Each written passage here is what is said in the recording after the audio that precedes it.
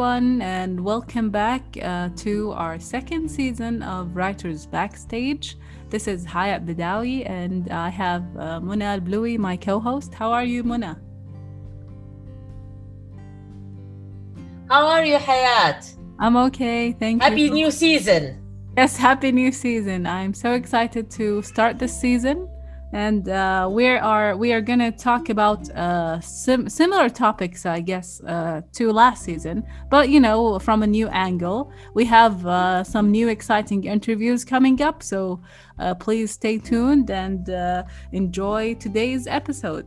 So, our first episode for the second season, I'm going to talk about Barbara Nimri Aziz, and she's a well-known Arab American critic and writer, and she talks mostly about how Western feminists have taken over talking about let's say third world feminist, and the angle or edge between these two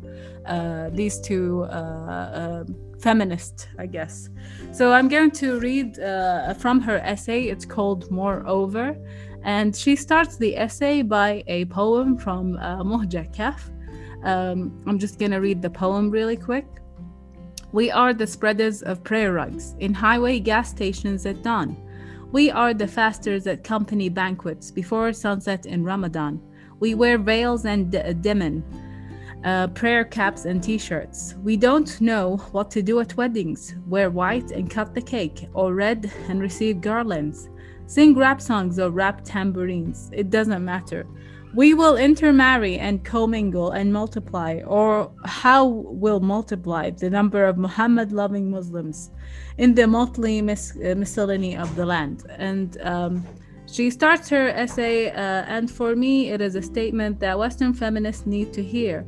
It is time for Western feminists to step aside and let women from other parts of the world speak. Why is it that feminists who serve as book editors and conference organizers urge me to talk about my victimization at the hands of my brother, husband, or another Arab man? Why won't they hear me explain the injustices of Western actions? For example, in the Gulf War, these women, perhaps more than my Arab brother, are an obstacle to my true liberation. Do you remember the open passages of Maxine Hung Kingston, the woman warrior, or Alice Walker's The Color Purple, or Nawal Saadawi, The Hidden Face of Eve? I cannot forget them, and you, too, may remember how each opens with a powerful scene of a woman being abused. Either she is raped or driven to suicide, or violated in some other way. A coincidence? Abused third world woman. Is such a portrayal a fair reflection of reality, a prejudgment? By selecting these themes, can publishers of our work influence our voice? And she goes on in her essay to note like the very harsh, world of where Arab third world women have to stick to these kind of themes to be published everywhere. And she says that the Arab or Muslim woman finds herself defined by experts in women's studies. Repeatedly, we find the same simplistic presentations. First, we are perceived as weak. Second, we are seen as victim. Third, our oppressor is typically a male relative. Fourth, we appear uneducated and incapable of managing without outside help, namely support, publicity, administering from those already educated and liberated. The capable Western woman. Fifth, the Arab and or Muslim woman is caged and needs to be released. Everything is set up for the arrival of a fairy godmother. And I really like the kind of image she uses here about Western feminists as fairy godmothers, waiting or coming to save the third world women. And I think she ends her essay by making a very bold, clear statement. In the end, let us recognize that Western feminist, including its academic dimension, has its cultural context and its political agenda. The women who embrace us and pander us as victims must step back. Then they must learn to take our strength without our weakness. And so she ends her essay. But I just find this very interesting, and I think I chose this piece. It's because of the way she talks about how I guess Arab or or Muslim women are always restricted to kind of themes when it comes to publishing, like stories or novels or books. And the only stories that get heard or published are those about, them being victims. So yes, that's my part. Muna, I'm gonna hand you the mic now. Thank you, Hayat. Thank you. For my part, I would like to introduce our listeners every time, in every episode, to one Arab American writer or poet. So, of course, if you want to discuss, Arab American poets, I think the first one we need to discuss is the well-known Gibran Khalil Gibran. Gibran Khalil Gibran is a Lebanese American. He was a revolutionary writer who has written so many books that are politically and socially groundbreaking until today. He is considered the world's best poet, and his poems have been used in songs, speeches, and movies. He's born in 1883 in Lebanon and died in 1931 in New York. He's one of the most commercially successful poets of the 20th century. His small books, biblical in style and often illustrated with his own allegorical drawings, have been translated into 20 languages, making him the most widely known writer to emerge from the Arab-speaking world. Gibran's poetry and prose are recognized for their metrical beauty and emotional evocative language. They also demonstrate an ecstatic spiritualism and a serene love of humanity. He became known for his mystical Arabic and English works, earning him fame. Gibran's literary and artistic output is highly romantic in outlook. His writings in both languages, which deal with such themes as love, death, nature, and a longing for the homeland, are full of lyrical outpourings and are expressive of Gibran's deeply religious and mystic nature. He first became known in Americas in 1918 with the publication of his work, The Madman. It is a collection of memorable, life-affirming parables and poems, many of them casting an ironic light on the beliefs, aspirations, and vanities of humankind.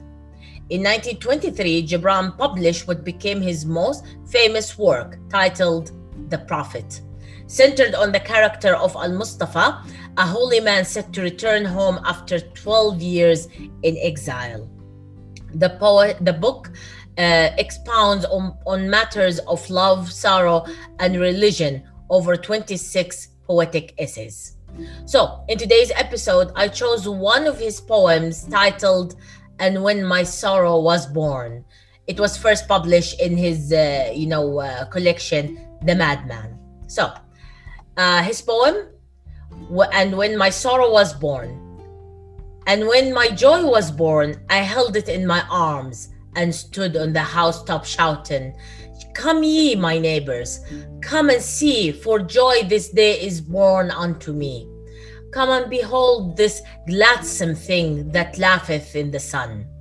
But none of my neighbors came to look upon my joy, and great was my astonishment. And every day for 7 moons I proclaimed my joy from the top house. And yet no one heeded me, and my joy and I were alone, unsought and unvisited. Then my joy grew pale and weary, because no other heart but mine held its loveliness, and no other lips kissed its lips. Then my joy died of isolation. And now I only remember my dead joy in remembering my dead sorrow. But memory is an autumn leaf that murmurs a while in the wind and then is heard no more. And that's the end of the poem. So basically, in short, these poems describe the speaker's emotional development as he discovers and then joy and then loses it to be replaced with sorrow. And I hope you like today's poem. Back to you, Hayat. Yes, thank you so much. I really love The Madman. It's one of the works I worked on for my master thesis. And I love the first piece that he has of how he became a madman. and how he says that he found like both freedom and safety in his madness. So like madness is kind of some sort of sanity, I guess, in this whole like issue of parables and poems.